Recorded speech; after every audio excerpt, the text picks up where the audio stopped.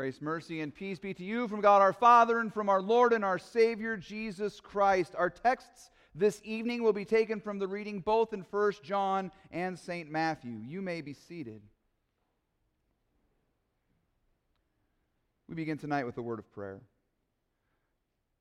Merciful Father, we give you thanks tonight, O Lord, that you sent your Son, Jesus Christ, into this world to take on our flesh, that he might take on our sin and die in our place. Lord, as we celebrate tonight, we pray that your mercy would change us. Lord, that you would send us from here full of love and joy for what Christ has done for us. We thank you, O Lord, for your love expressed to us in Jesus. And now, Lord, may the words of my mouth and the meditation of our hearts be pleasing in your sight, O Lord, our rock and our redeemer. In Jesus' name, amen. Merry Christmas. Once again, we are thrilled that you are with us here tonight to celebrate the birth of Jesus Christ, the greatest gift God has ever given to this world. Now, I want to start tonight by telling you a little story about a friend of our family's who has a very difficult time with the Christmas holiday. She has a very hard time waiting to open her presents. In fact, when she was first married, this is a grown-up person, by the way.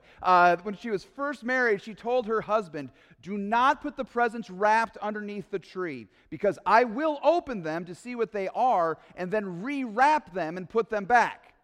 He didn't believe her.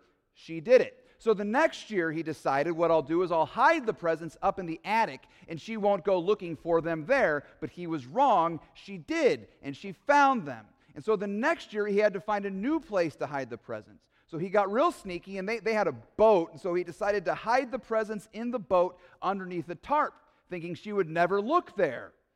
She did. But she decided this year she wasn't going to tell him, that she would let him have this one and make him feel good, like maybe he actually had pulled this off. Except that he started bragging about it. He started boasting to her, "I got you. I finally beat you. You'll never find those presents. I have finally won." And she couldn't take it anymore, and she said, "I found them." He said, "You did not." She said, "Where are they?" "They're on the boat under the tarp." So now he doesn't purchase presents until Christmas Eve. He will not go Christmas shopping until Christmas Eve. You see, Christmas Eve for him is the time to get the gifts. But I get it, because I can't wait to open my presents. I know, I'm like almost 40. I'm like excited like a child about Christmas, but I love opening presents. And you know what it's like if you still have that like childlike feeling inside of you. You know what it's like to be sitting through this service, and it is the longest service in the entire year because you just want to get home so you can either open your presents or pretend like you're sleeping so you can open the presents the next day. You cannot wait to see what you're going to get. You cannot wait to see what somebody has purchased for you. And now you might be a little worried. You might not be the best kid in the room tonight, and you may be a little anxious about things. You're not sure if you're getting a present or if Santa's going to bring you a lump of coal, so the anxiety might be a little high for you. Now, I got to be honest, I do anticipate getting presents, but I'm getting to a different point in my life now where I'm not so nervous about what I'm going to get, but about what I'm giving. I don't know if you know what this is like, but I'm worried that the presents I'm giving aren't going to be sort of good enough. Like, what if they open the present and it lets them down? What if they're disappointed? What if they're angry over what I got them? What if I get them something unexpected and completely unwanted? Kind of like that commercial that came out after Thanksgiving. I'm sure you all heard of something about this, about the husband who bought his wife a Peloton exercise bike. Now, if she didn't ask for the exercise bike, guys, and you were just sitting at dinner one night and you looked at your wife and you thought, you know, she could use an exercise bike. You have a couple hours left before Target closes, okay? You can get home and exchange the gift. That might be a present that is both unexpected and unwanted. Now, if we're talking about unexpected and unwanted presents tonight, of course we want to think about our dear friend Joseph, from the reading in the Gospel of Matthew this evening. Joseph, right around that first Christmas, also received a present that was highly unexpected and certainly unwanted when his fiancée showed up from a little vacation she went on pregnant. Joseph was at a point in his life where he thought he had everything figured out. At least what we can tell from the text, it seems as though Joseph had his life put together. He had his ideal life lined up. He had a wonderful fiancée in Mary. And he was in this time with Mary where they were betrothed to one another. Now, the way the betrothal period worked back in those days is that you would get engaged for about a year, and you would be apart from each other for that year while the husband-to-be would go off and he would prepare a place for his bride. He would prepare a home for her. And once the place was finally prepared, he would come home to get her, and then they would have a great big wedding celebration, and then he would take her home to be with him happily ever after. Now, Joseph was preparing for the happily ever after because Joseph had found something special in this world. He had found love with Mary. He had found somebody he was going to spend his life with. He had finally found what he was looking for until she shows up pregnant. And you thought the exercise bike was unwanted. Joseph, his life was ruined as far as he could tell. This is not what he was looking for. He was looking for a normal, easy, happy, loving relationship with his bride-to-be. And now his dreams were shattered because now before him was what he thought was an unfaithful fiancé. So Joseph has a decision to make now. And he decides at this point that he is going to divorce her quietly. He's going to leave her to raise this child probably by herself or with her family or something like this. Now, in our day and age, we hear that, and it sounds just like a terrible, heartless move to make, but you need to understand the culture was very different back then. And Joseph could have either done that, or he could have, according to the law, and it was a harsh law, he could have had her brought out into the streets and stoned to death. So the idea that he's going to divorce her quietly is actually the kinder decision. He decides to make that move. He's not going to make a scene with Mary. He's going to keep his reputation in all of this, and he's going to let Mary go free. His world is shattered. He has lost love. And now he's going to let Mary go. And that's a hard thing to have to decide. Because Joseph had love. He'd found it. He'd found love. And now it was gone. And it's hard to lose love. Love is a hard thing to come by in this world. And I'm not just talking about romantic love or marital love or something like this. Love just in general is hard to come by in this world. Because we live in a day and age that is remarkably unloving. And I know we talk a big game in our world right now about just how loving we are, right? We're a very tolerant culture. We welcome everybody to the table. Everybody has their say, and we're very wide open and welcoming in all of this. We love everyone. That's what we like to say. But the reality is that we have something else called Twitter, and it's the opposite of love. We do not live in a world that is full of love. We like to consider ourselves very kind and very loving people, but as soon as somebody says something that offends us, as soon as somebody says something that is off-putting to us, look out. We turn our wrath and our judgment on them. You think I'm wrong about this? You think I'm making this up just to prove a point? Then I have a challenge for you. If you really think that you live in a wonderfully kind and loving world and all of this, I have a challenge, a dare, a double dog dare for you tonight.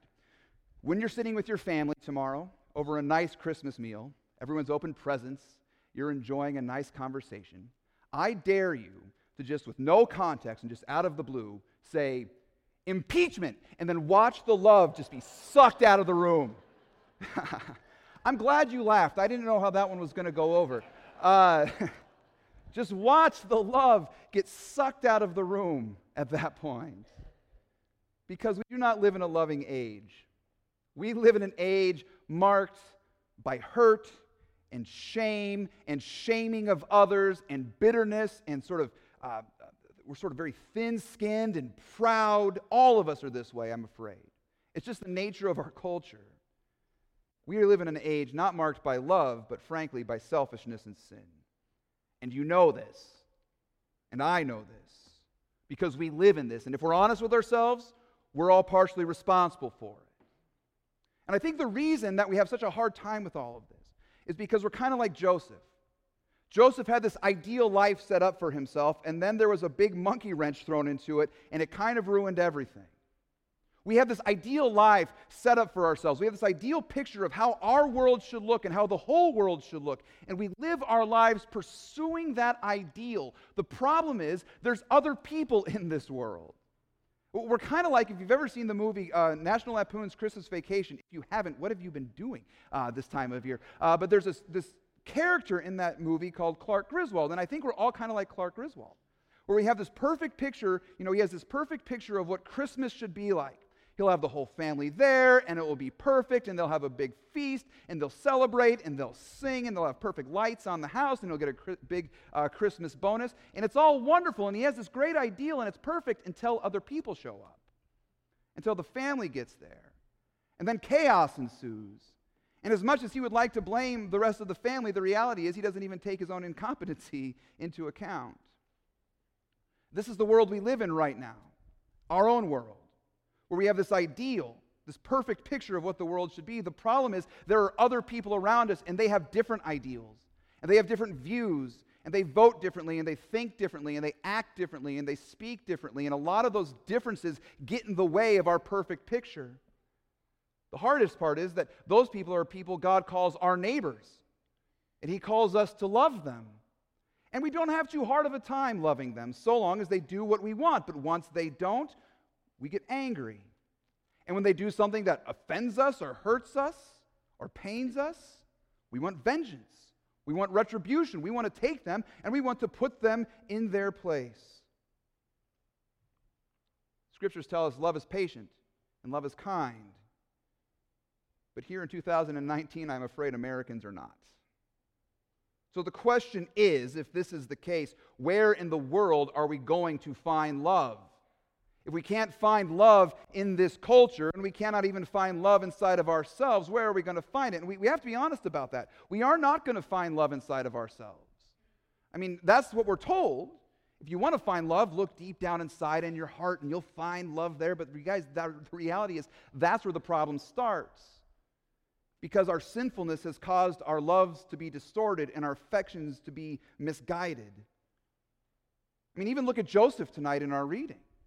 Joseph, he does sort of the kind thing for Mary. He does the right thing for Mary, but I'm not sure I would say that even Joseph is doing the loving thing for Mary. Because in divorcing her, he's not loving her. What would the loving thing for Joseph, what would the loving thing be for Joseph to do? That was a really hard sentence. The loving thing for Joseph would be for him to sacrifice his reputation. If he were to stick with Mary, he would lose his reputation. To sacrifice his reputation, to sacrifice everything he knows, to take Mary into his house, to continue to marry her, to make her his wife, and then to raise this child as if it were his own. This is the loving thing for Joseph to do. But that's not his initial move. I mean, for Joseph to be that loving, for that kind of an act of love from Joseph, well, that would take, a miracle to happen. But now, of course, this is Christmas Eve. And as we know, Christmas Eve is the time when we finally go to get the gifts. And so tonight we get the gift of just that, a miracle. A miracle that changes Joseph. After all, miracles are what Christmas is all about, Charlie Brown, and not just miracles in general, but one specific miracle. One actual miracle that took place in this world, one particular miracle that was found not in the heart of Joseph and not in the heart of any of us, no, but was found in the heart of God. A miracle that was not found in Joseph, but that was carried out for Joseph and for you. And that is the miracle of God's love for this broken, sinful world. The miracle of God's love for sinners like you and me. If God is going to go looking for love in this world, He is not going to have a lot of luck. But that doesn't stop God from pouring out His love for the sake of this world. Jesus, we celebrate his birth tonight, but when he grows up, he becomes this marvelous teacher who has a number of disciples who follow him. One of those disciples is a guy by the name of John, and John wrote a number of the books for us in the New Testament. John describes love this way. He says, "In this the love of God was made manifest among us, that God sent his only Son into the world, so that we might live through him. In this is love, not that we loved God, but that he loved us and sent his Son to be the propitiation for our sins." Propitiation is a big, wonderful, Christmassy kind of word. It's a word that simply means a sacrifice that pays for the sins. God sent his Son to be a sacrifice that paid for the sins of the world, for your sins and my sins. Our sins of lovelessness towards each other and our sins of lovelessness toward God.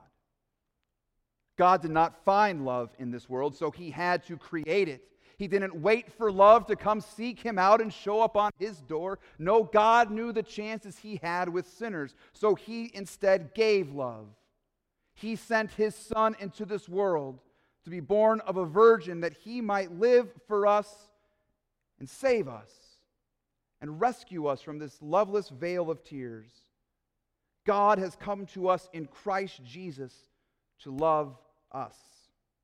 And how wonderfully and mysteriously and strangely he does this by coming in the flesh of a baby born of a virgin. Now that virgin's name was Mary. And if you're following along here, it is that Mary who was the fiancée of Joseph. And what we find here is that not only had Mary not been unfaithful to Joseph, Mary had proven to be perhaps the most faithful person to have ever lived. Because an angel appeared to her once, and perhaps you've heard this account before. An angel appeared to Mary and told her that she would be with child and that this child would be from God, that in fact God would take up residence in her womb. And she would give birth to him, and he would be the Savior of the world. Mary believed this message and received the gift of Jesus Christ. Now, Mary may have told this story to Joseph, and Joseph, he may have not bought the whole virgin birth, angel appearance story, at least initially. But when he went to sleep one night, another angel appeared to him in a dream and gave him some good news. That love had found him. That love came to him. And that love was in the womb of Mary. God is love, and God was in Mary's womb. So the angel says, "Joseph, son of David, do not fear to take Mary as your wife, for that which is conceived in her is from the Holy Spirit. And she will bear a son, and you shall call his name Jesus, for he will save his people from their sins." Matthew, the author of this account, Matthew, another guy who is a follower of Jesus, Matthew tells us that this Jesus who was born to Mary is the fulfillment of a promise from a long time ago, and that his name was not just Jesus, but he should also be known as Emmanuel, which means God with us. For God, who is love, is with us in Jesus Christ. Why? Well, the angel said it. To save his people from their sins. You see, this is where we find love, or perhaps better said, this is how love finds us. When God sends to us Jesus Christ to be a sacrifice who will save us, who will save you and me from our sins. And just notice how very different this sort of love is from every other kind of love or way of thinking in this world. In our world, we don't think necessarily according to love, but we think in the category of success. We always want to be the best, and we want to do better and be more, and we don't want anybody else to stand in our way. We want to sit in glory, and yet where do we find love? In Jesus Christ, who was in an obscure manger in an obscure Jewish town, taking his first nap in the feeding trough of a donkey. We live in this world where if somebody hurts us, if somebody harms us, we want justice, we want retribution, we want them to suffer for what they have done to us. We want to put them in their place. But God, who we have sinned against, who we have cursed with our lives, who we have turned our back on, he does deal in terms of justice. He does deal in terms of punishment. But the difference here, of course, is that he doesn't put you in your place for the sins you've committed against him. Jesus puts himself in your place. When he goes to that cross to die as that propitiation, as that sacrifice who pays for your sins with his blood. God is love and is found in Jesus Christ, who has come to bleed and die for you. He has come to forgive you for your sins. And this changes everything. This changes everything we know about this world. This changes everything we know about love. It changed everything for Joseph. Because upon realizing this, upon realizing, I should say, that Joseph, let me start that all over. There's a lot of talking I'm doing tonight. When Joseph realizes this, he now realizes that not only has Mary not been unfaithful to him, but that in Mary's womb, love has actually found him. God loved Joseph so much that he sent Jesus to Joseph to be his Savior. And this changes everything for Joseph, how he lives, how he loves, and how he acts towards Mary. St. John will explain this very well to us when he says, "Beloved, let us love one another, for love comes from God. And whoever loves has been born of God and knows God." Because of what God had told and done for Joseph, Joseph is given a new heart and takes Mary now as his wife. He sacrifices his life, he sacrifices his reputation, and he takes Mary into his home, and he loves her, and he cares for her, and he raises the Son of God, regardless of what the culture will do to him. This happens because love found Joseph. Beloved, I pray the same love would find you and have the same change for you. For God is love. And tonight there is good news that in this word, God has found you.